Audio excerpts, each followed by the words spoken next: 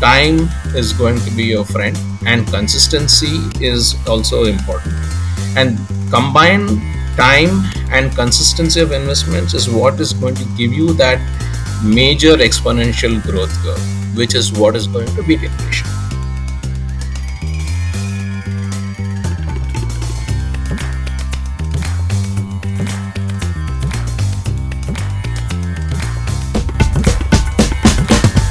Welcome to season 2 of India Book podcast. India Book is a podcast that uses literature as a lever to bring out multiple fields of India.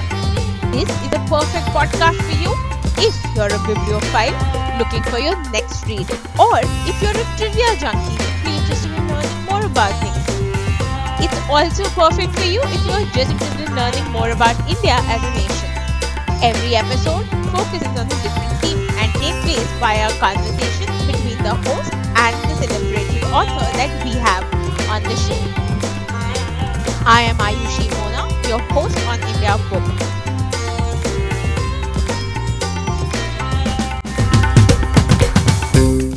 Primer on Money and Investing is a book by M.T. Raghunath. This book is for you if you're the kind of person who asks a lot of why questions. Why did humans invent money? Why do we need to pay interest when we borrow money?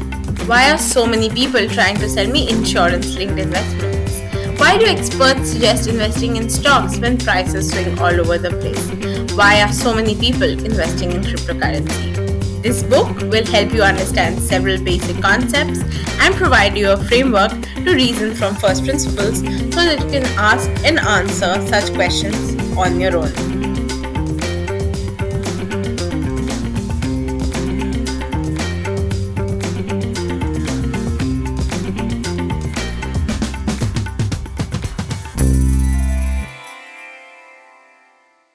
Hi everyone, thank you for tuning into another episode of India Booked. I am Ayushi Mona. On this podcast, we lean into the idea of India through books written by either Indian authors or books that talk about India in various forms and shapes. Up till now, we've never had an episode where we've spoken about personal finance. So today is a very special episode because I have with me MTR, who's written a primer on money and investing. This is a very, very interesting book for me because for the first time on the podcast, while personal finance and learning more about personal finance has always been a passion, most of the books that we've covered on the podcast have been around different aspects of India from a socio-cultural ethnographic lens.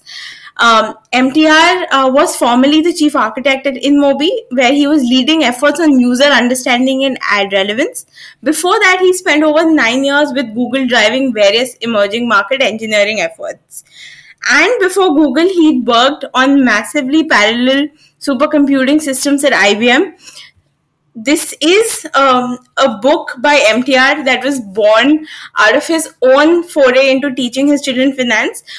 So looking forward to pretty much putting on the learning hat in this episode, MTR, and learning more from you about this book. Welcome to the show. Thank you very much, Aishi. Really happy to be on the podcast. Thanks for the opportunity to talk about the book.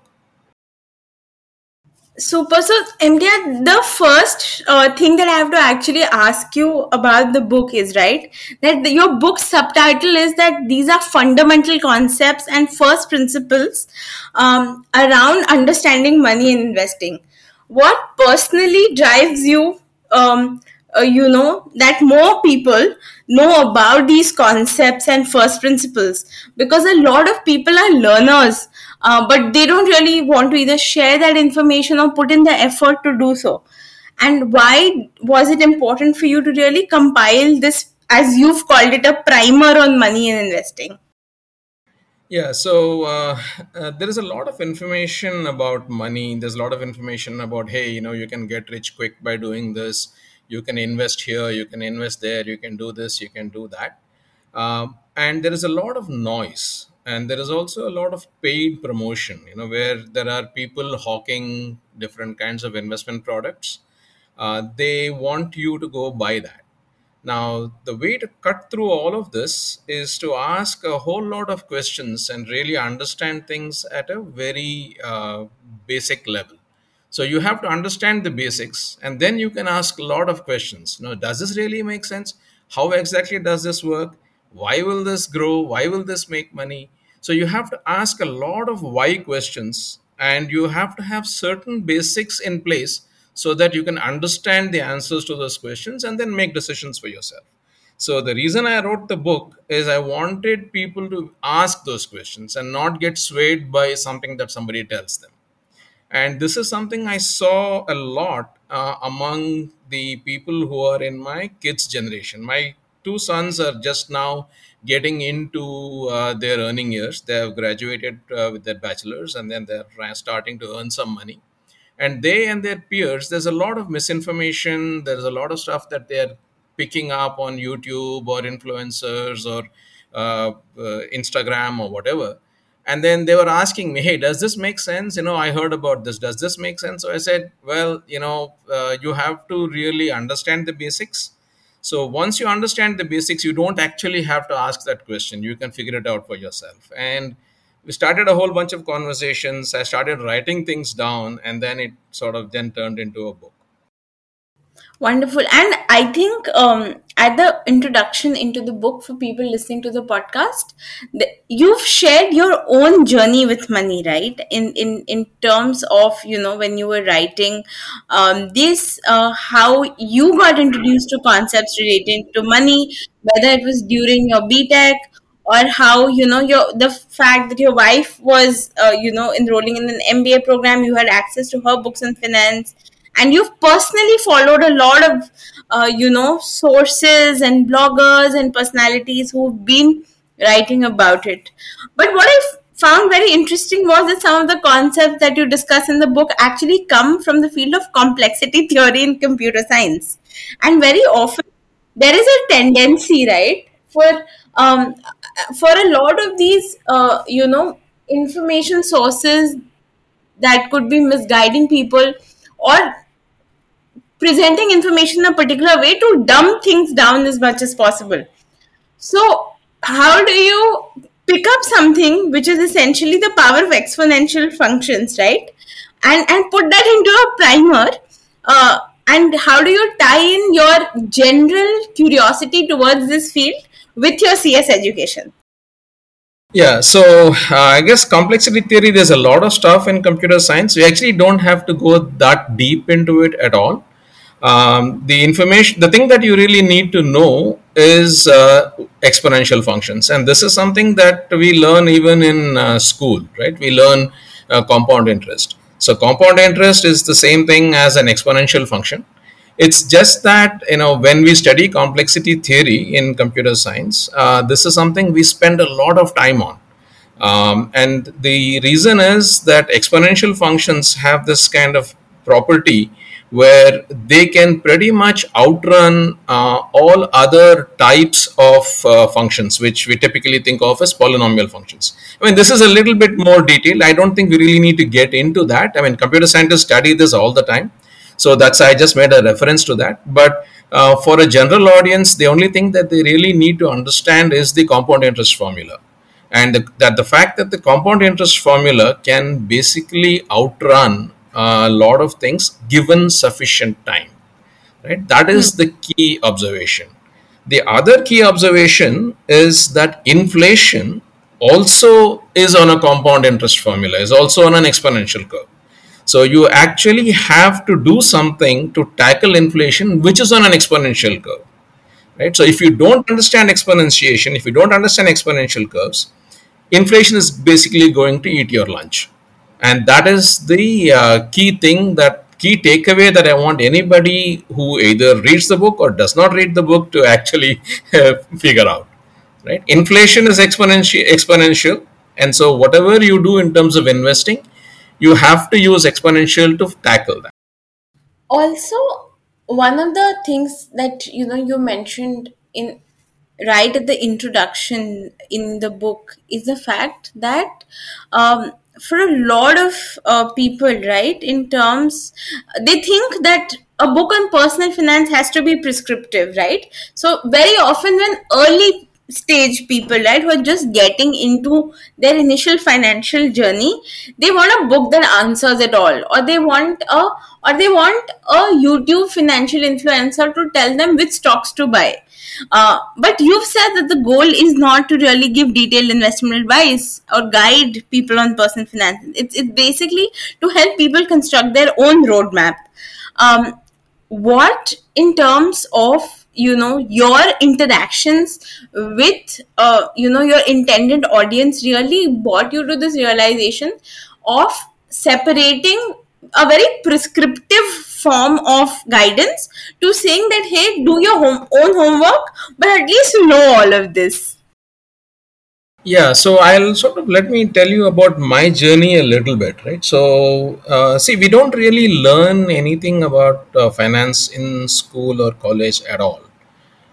So even though I went to IIT, I got a BTech in computer science, and then I went on to do a master's and PhD in computer science, there was really nothing that I ever learned about money or money management.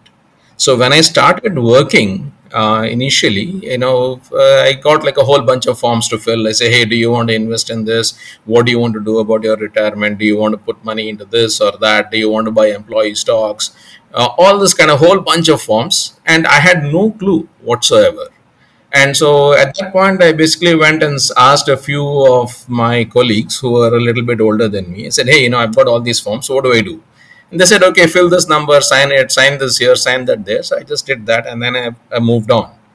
And that is, I think, very typical of the experience of a lot of people who are just getting into the workforce. It's not uncommon. When I had the exact same thing. And the other thing that happened during this period was, there were a few people who came and told me, hey, you should invest in this, you should buy this particular kind of insurance plan or whatever. And again, not knowing any better, I basically said, okay, fine, all right, it looks like you have my good interests at heart, and you're telling me to do this. Okay, I'll show me where to sign, and I will sign it. And then I went down that process. Little bit later on is when I started really trying to figure out, what is all this? What is going on? I started reading a lot of books, and this was probably around the time it was probably in my early 30s, right? Till then, I had no clue. And as I went through a lot of this, it just seemed like there is a lot of noise and there is a lot of advice that people kind of dole out. Now, if you are the kind of person who's going to listen to advice, now you want to know that the person giving you the advice knows what they're talking about first, and that their advice is not in any way compromised, right? That it is in your best interest. So both of those are very difficult for a person to really figure out unless they know the fundamentals, unless they know what kind of questions to ask. So in my mind, yes, prescriptive is what a lot of people ask for. I mean, they want a recipe. They said, okay, here, add 2 parts of water, 1 part of milk, boil, and then you got your tea or whatever, right? So, but that is not what you should be doing in personal finance. I think if you did that, you have to make sure that the person giving you the advice has your best interests at heart, and that may or may not always be the case. So, if you know what kind of questions to ask, then you can figure it out for yourself, and you can figure out which advice makes sense and which advice does not. So, that is what I really want people to get to. I want to share a very interesting personal anecdote with you here, because you mentioned that our education system doesn't really have, any learning on personal finance. I studied commerce, for my undergraduation, and my specialization was in accounting and finance. So we pretty much had a paper on, say, filing tax return, right? Or what direct taxes are, or rebates are, or deductions are. Um, and then when I was doing my MBA, we had a personal finance workshop, which was a non-credit workshop that was mandatory for everyone. And I yet see all of my batchmates, whether from my post graduation or my undergraduation, constantly struggle with their finances and not really. Either they've sort of palmed it off to their parents or to a CA or to someone else. A couple, barring a couple of people who probably have like extreme domain interest or went on to be, professionally ended up becoming CAs or CFAs. Everyone else really struggles, and I find that very amusing because to me, and the reason I bring that up is that it is then awareness about personal finance a function of maybe how we grow up culturally and not really academia, because I would say that I was taught really well, and but again, barring a couple of us who were genuinely interested, most people have a presumption that, oh, there's going to be a lot of maths, oh, this is going to be confusing, oh, I'll have to keep track of so many things. And it's the process that intimidates people, instead of coming from, as your book's byline rightly says, right, from a first principles thinking, that if my first principle thinking is that I'm earning money to ensure that my dependents have a good life, I need a term plan. It's as simple as that. And then what do I need in order to get that term plan at the right time, ensure that it's accessible to my dependents if I'm not there? And that's the kind of thinking, to me, very often, MDR, that gets missed when people plan their personal finance. It often becomes that, hey, that person got that much return, so why don't I buy this now as well? Yeah. So I mean, insurance is, I think, something that is kind of interesting in sort of the way it is sold, right? I think one of the very important things that people should realize is that insurance, especially life insurance, I mean, there are different types of insurance. We're talking about life insurance. Life insurance is required only when there is both an income and there are dependents who are dependent on that income. So if both of these conditions are not true, you don't actually have to buy any life insurance at all. So this is something that I think a lot of people do not realize, because if you're gone, right, and your income is gone with you, then it's fine. If nobody is dependent on the income, what does insurance really mean? So both of those have to be true. So, conversely, if you don't have any income, then obviously there is no need for life insurance, because if you're gone, you're gone. There is no income to replace. So I think this is one thing that I think people need to understand. But I think this is, this is a small aspect. I think I mentioned it somewhere in the book. But I think the bigger question, I think, that you are alluding to in terms of education and in terms of awareness, is that we learn a bunch of concepts, right? We say, okay, this is how we do accounting, this is how compound interest works, this is how taxes are assessed, and this is how we pay taxes. All of that, I think, is good background information, but you need to kind of take all of that and put that together and say, what does that mean for me, my lifetime of earning, and my lifetime after I stop earning, the money that I'm going to leave to my heirs, if any. I mean, all of that, I think we'll have to think about. And in that context, I think the whole math that is there in the book, there is a quite a bit of math in the book in some sense, because I have a lot of graphs. I want people to look at that. I want people to understand that. So if somebody is going to be scared of math, I think this book might be a little tough for them to follow. But I think you have to understand this level of math if you want to do anything in personal finance. You have to realize that time is going to be your friend, and consistency is also important. And combine time and consistency of investments is what is going to give you that major exponential growth curve, which is what is going to beat inflation, right? So that aspect of realization, it is not very complex, but until you think about it and until you actually spend some time considering that, you're not going to realize that. And that's what I'm trying to get people to do in the book. Also, I think for anybody, who, because you've probably not aware of the book, I have read the book, and I can tell you it's 10 standard math. It's really not much more than that, right? So if you're somebody who's done like 10th grade mathematics and understands basic data visualization and charts, the book really adds, value to your reading process by inserting all of that information uh, in sporadically with the content that's there. In fact, one of the most interesting things to me was this section that you have, which is the third section in the book. And I'm talking about the third section first, ironically, instead of going chronologically, because the third section is actually called Getting Started. And getting started is where, MTR covers things like making money, things like preparing for surprises, things like skill building. And that is also an incredibly important part of, being ready, and being aware of, when you begin to invest, and building a corpus or generating incomes or multiple streams of income.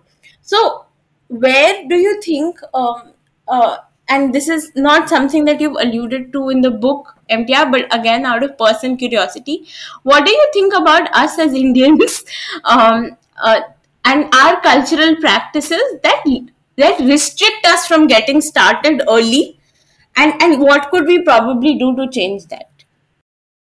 Yeah, so there are a couple of things. One is, I think, a lot of at least my parents' generation, and I'm sort of in my mid 50s. So, my parents' generation, for them, it was all about bank fixed deposits, right? It was like you go put your money in the bank, and it's an ultra safe thing. You know exactly how much returns you're going to get, and that was kind of the thing that they knew, and that's what, like, for example, my father advised me when I was just starting to make money. He said, oh, you need to put money in a bank, you need to invest in fixed deposits.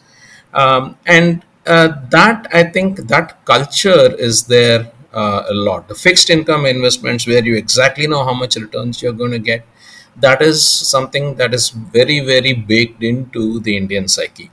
And also, if you look at the whole provident fund, retirement savings that we get from the government, that is also in this exact same style where they are going to give you a fixed interest which is going to be paid every year.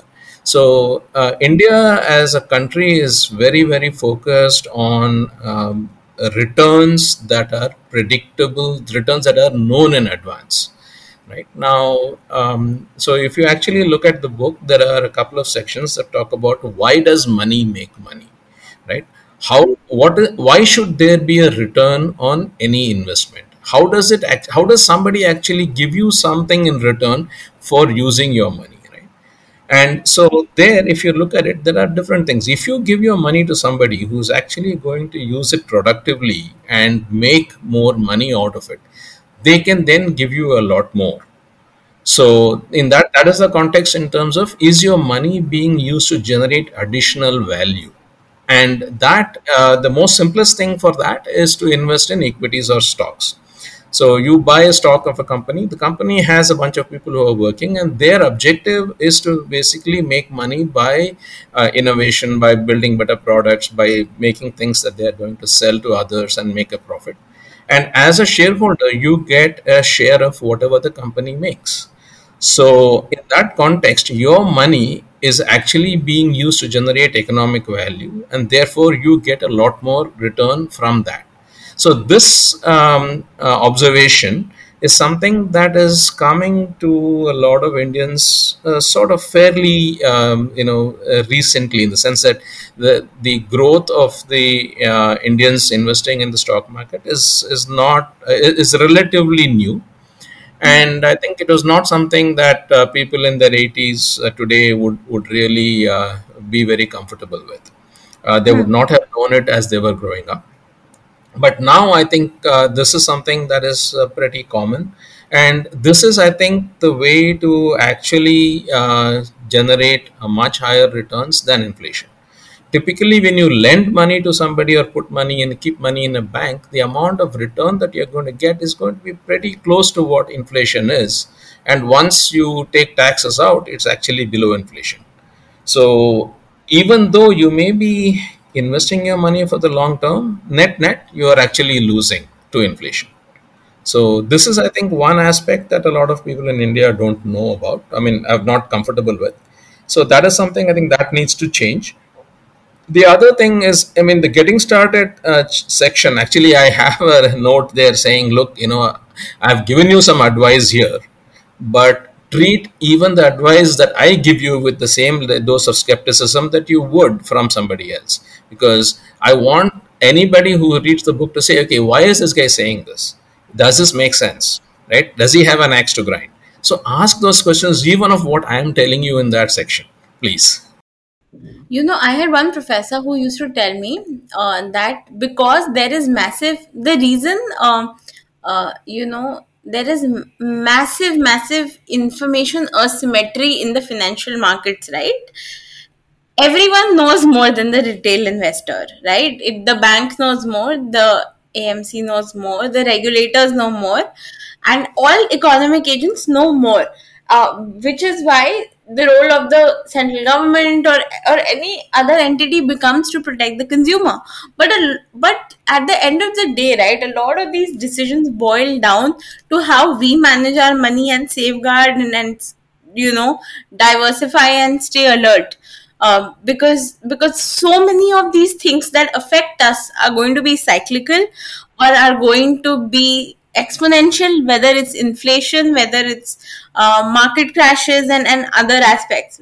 And you've touched on a lot of aspects of, say, volatility, right? Or you've put FAQs in your book. And that is also extremely important, including non-traditional forms of maybe value appreciation, like art, which when people often talk about, they won't really dedicate chunks to gold and land and art, because when mutual fund companies do awareness, they just pit financial awareness. Hey, this is a FD versus this is a mutual fund, and this is better than that. But again, all of these, as you rightly said, there should be healthy and skepticism and a critical eye for any investor who's looking to essentially manage their personal finances. Yeah, so okay, so there are two things. One is the information asymmetry and the volatility in the short term, right? So that see the really beautiful thing to note in a lot of these things is the volatility is superimposed on an exponential curve, right? If there is value being created by your investments, that is on an exponential curve, as you know, over n. So if you really look at that, the volatility is superimposed on the exponential curve. Now if you have sufficiently large n, which is number of years, so I'm talking about, say, 30 years, 50 years, 80 years, 90 years, whatever, the exponential curve is going to diverge so much from inflation that all the volatility is basically irrelevant. The information asymmetry that creates that volatility is completely irrelevant. Right? It's fine. Let there be information asymmetry. Let there be volatility. Let there be people who game the market and who basically get like 3 or 5% by doing some kind of insider information trade or whatever it is. I don't really care. But fundamentally, if the value creation is better than inflation, and if I'm just going to sit tight for 30 years, 50 years, 80 years, whatever, then that exponential curve is going to diverge so much from inflation that all of this is noise, right? So there is a section in the book later on where I have a bunch of pictures about alternative perspectives on the riskometer, right? Which says, and basically all of these pictures are in color. Oh, by the way, so there are some people who bought the book, somehow they got books that were in black and white. I mean, that should not be the case. The interior of the book is in color. There are a lot of graphs that are in color and pictures that are in color. So if anybody who's listening to the podcast got a copy with all black and white graphs, please reach out to the seller and have them replace the book for you. Anyway, so coming back to that, so what I was saying is that if you have long enough time and you're consistent, then your riskometer completely looks inverted, which is the volatility that you are going to experience in the near term is actually good for you, in the sense that you are now putting your money to work. So it's actually much better to have money in these volatile income value generating investments, because over the long term the real risk is that you're going to get to a point where you don't have money to spend. You need money and you don't have money to spend, right? That is the real risk. The volatility itself is not the risk. It is when you want the money, you should have the money to spend. So if you're really thinking long term, if you're thinking 30 years plus, 50 years plus, the volatility of the initial investments is actually good. So the riskometer for somebody who is, in their early earning years is actually inverted. The more volatile things are actually green for them, right? So that's an alternative perspective. So, if somebody's looking at it, just take a look at that. Super. Emdia, you also touched on the fact that ESOPs, right? I mean, you spoke about it in terms of your personal journey also. Um, ESOPs are also now becoming increasingly common with so many startups and organizations offering into younger people, right? And it forms a significant part of salary and these fancy placement news headlines that we see in newspapers, especially for top institutions in this country, right? um, Mhm. what is it that young people, especially because the genesis of the book really also came from your own observations with your sons, what do you think for young people today, right, who are starting to earn, what should be their financial priorities, what should be how they perceive things like ESOPs, right? Because should you get swayed by ESOP? Should you work on skill building? Should you work on increasing your income? What is important? What is not important? A lot of the to me, I think the interesting thing about uh, personal finance is, of course, that it's personal. So there's no one right answer to this, but it also shapes our life, right? How we make these decisions and take a call on these matters, right? So maybe prioritizing too much for money too early in your career could actually be a counter move in terms of skill development or growth opportunities. How would you, especially given that you have two young children, navigate this space for somebody who's listening to this podcast and is young and at that stage of their life? Yeah, I mean, this kind of brings this whole this Three Idiots movie sort of to mind, right? The thing is, what you want to focus on is what you really enjoy doing, right? If you enjoy doing something, and you get really good at it, and then you will be able to. The journey is a lot easier, and money will come, right? So it's I think that is very important. So I think money has to be a side effect of enjoying what you're doing. So if you are working on something where you really like what you're doing, you are eager to learn, you are eager to improve, right? And so then what happens is, naturally your skills will get better and better, you will become more and more productive, and money will come, right? So for somebody who is just starting off in their career, I would say, don't worry about money as much initially. Worry about, am I doing something that I really enjoy, and is this something that I would like to keep doing for a long time? Is this something where I will actually get better with every passing year? So that is something that I think people need to think about initially. So just starting into their career, somebody who's in their early 20s, mid 20s, late 20s, whatever, just think about that. And if you are really doing something that you enjoy, and what you're doing is also creating value for society, you will get compensated, and your compensation will grow pretty fast. So don't worry so much about that. The money will come if you're doing well, if you're enjoying, if you're picking up skills. But as the money comes, be aware of what you're doing with it, right? Be aware of what you're doing with it. Put the money to work. Don't sort of splurge. Don't spend too extravagantly, and put the money to work. The money will come, and you manage the money in a smart way, and things will sort of all play out. The thing about ESOPs and company shares and things like that, the risk is that a lot of the money may end up, your entire investment portfolio may end up being very, very lopsided. A lot of money may be invested in a single company stock, and that is a problem from a diversification perspective. So, so you need to make sure that you look at your overall investment portfolio and see, is a lot of my money in one single company stock? Then what would happen if that company kind of goes down for whatever reason? So you need to look at that and sort of gradually diversify so that you don't have all your eggs in the basket of the company that you're working for, because your job is tied to it. If all your money is also tied to it, then that's a problem. So one personal anecdote I have actually seen. So I used to work for IBM in the upstate New York area in the early 90s. So a lot of the people there, especially who were people who were in their late 50s, they had a lot of money in IBM stock.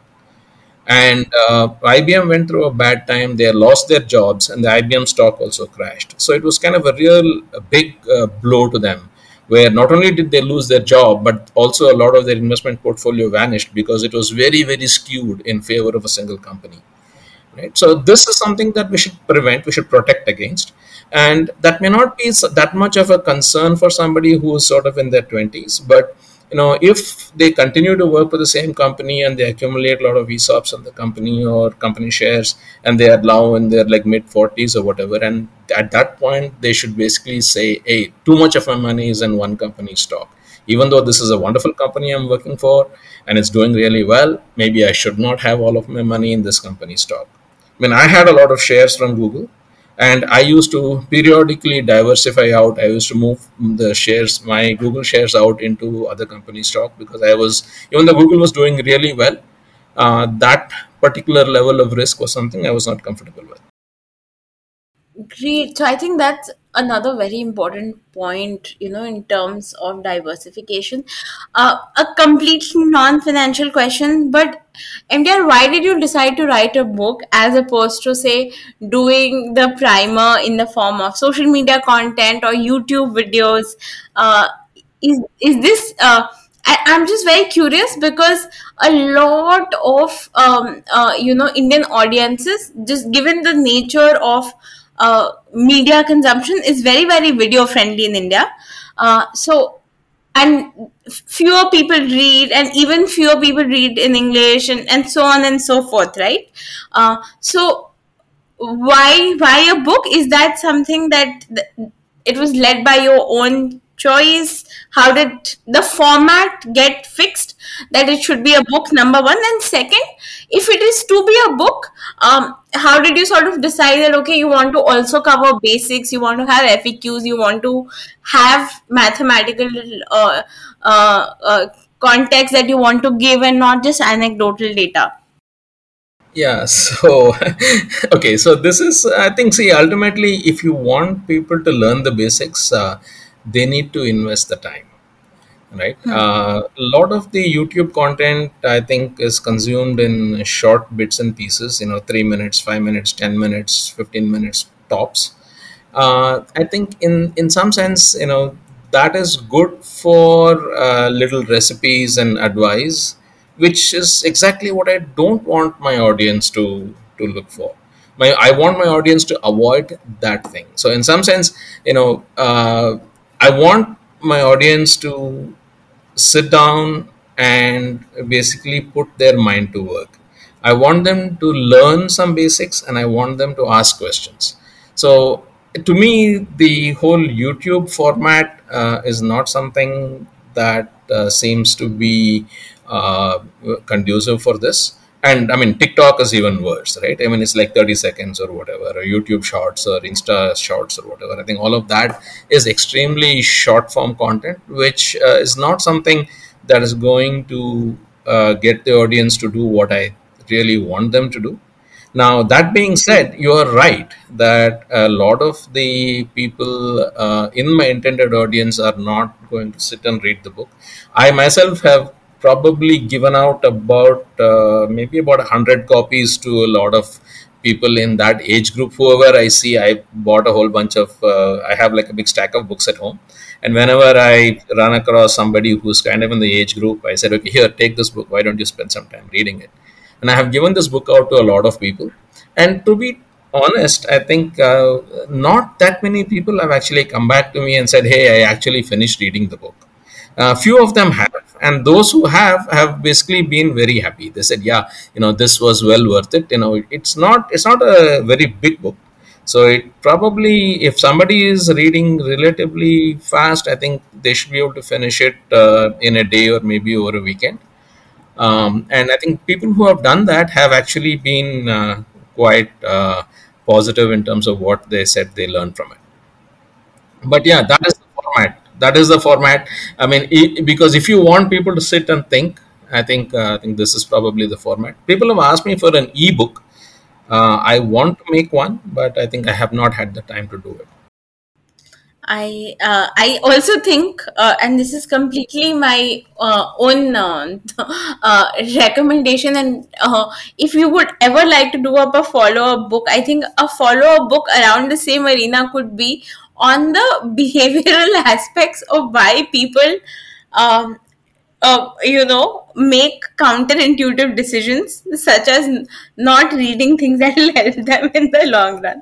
But all jokes apart, the last question, Emta, that I have for you is, what are some of the sources that you think are good, credible, deep sources for young people?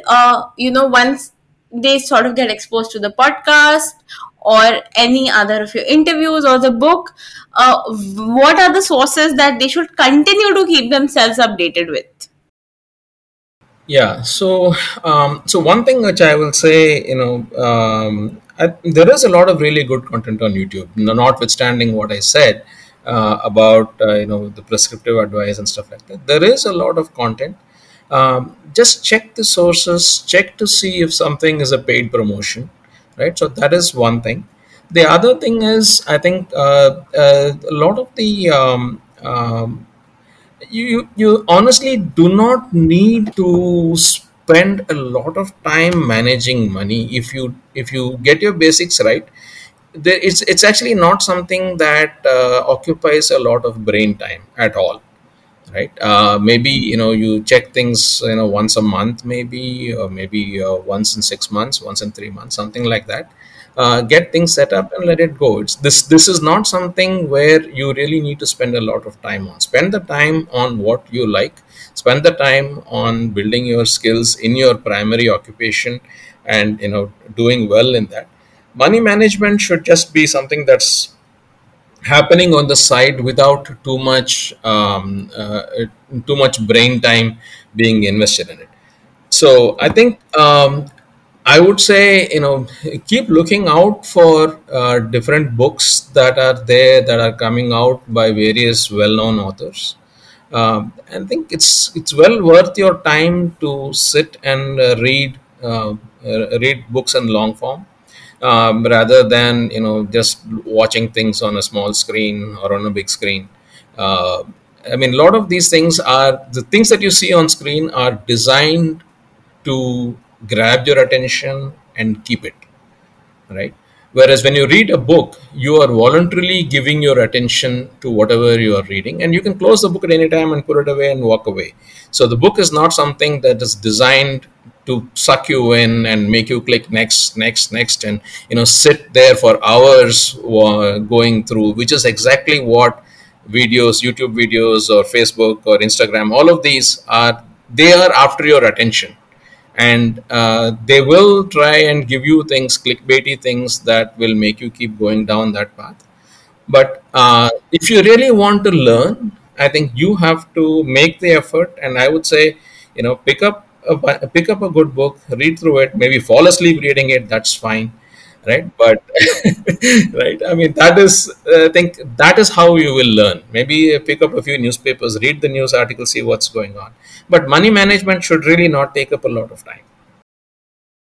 Awesome. And on that very, very important note of, you managing your money and your money not managing you, I think it's time to, call a wrap and an end to this very informative, educational, but also extremely approachable way, MTR, that you explain things to everyone listening to the podcast. MTR's book is available on Amazon, Flipkart, and on Ocean Press. Please grab a copy. If you're young, specially grab a copy, and if you're somebody who's probably already matured, invested, grab a copy for young people in your family or early career professionals at your workplace. You will be doing something that will be really, really beneficial to somebody else in the long run. Once again, MTR, thank you so much for your time. Time just flew by. It was wonderful to have you and share your hard work that you've compiled, as a primer for people. Thank you very much, Aishi. Really enjoyed the conversation. Thanks for the opportunity to be on the podcast. It was wonderful chatting. Thank you very much again. Did you like this episode? Don't forget to follow us on Twitter and on Instagram, where we are available as India Book Podcast. Also, if you'd like to recommend changes that we should make to the show or some author that we should definitely have, feel free to leave us feedback, recommendations, etc. on indiabookpodcast@gmail.com. If you love listening to the show, do not forget to subscribe to us on Apple Podcasts, Google Podcasts, Spotify, or wherever it is that you get your podcast fix from.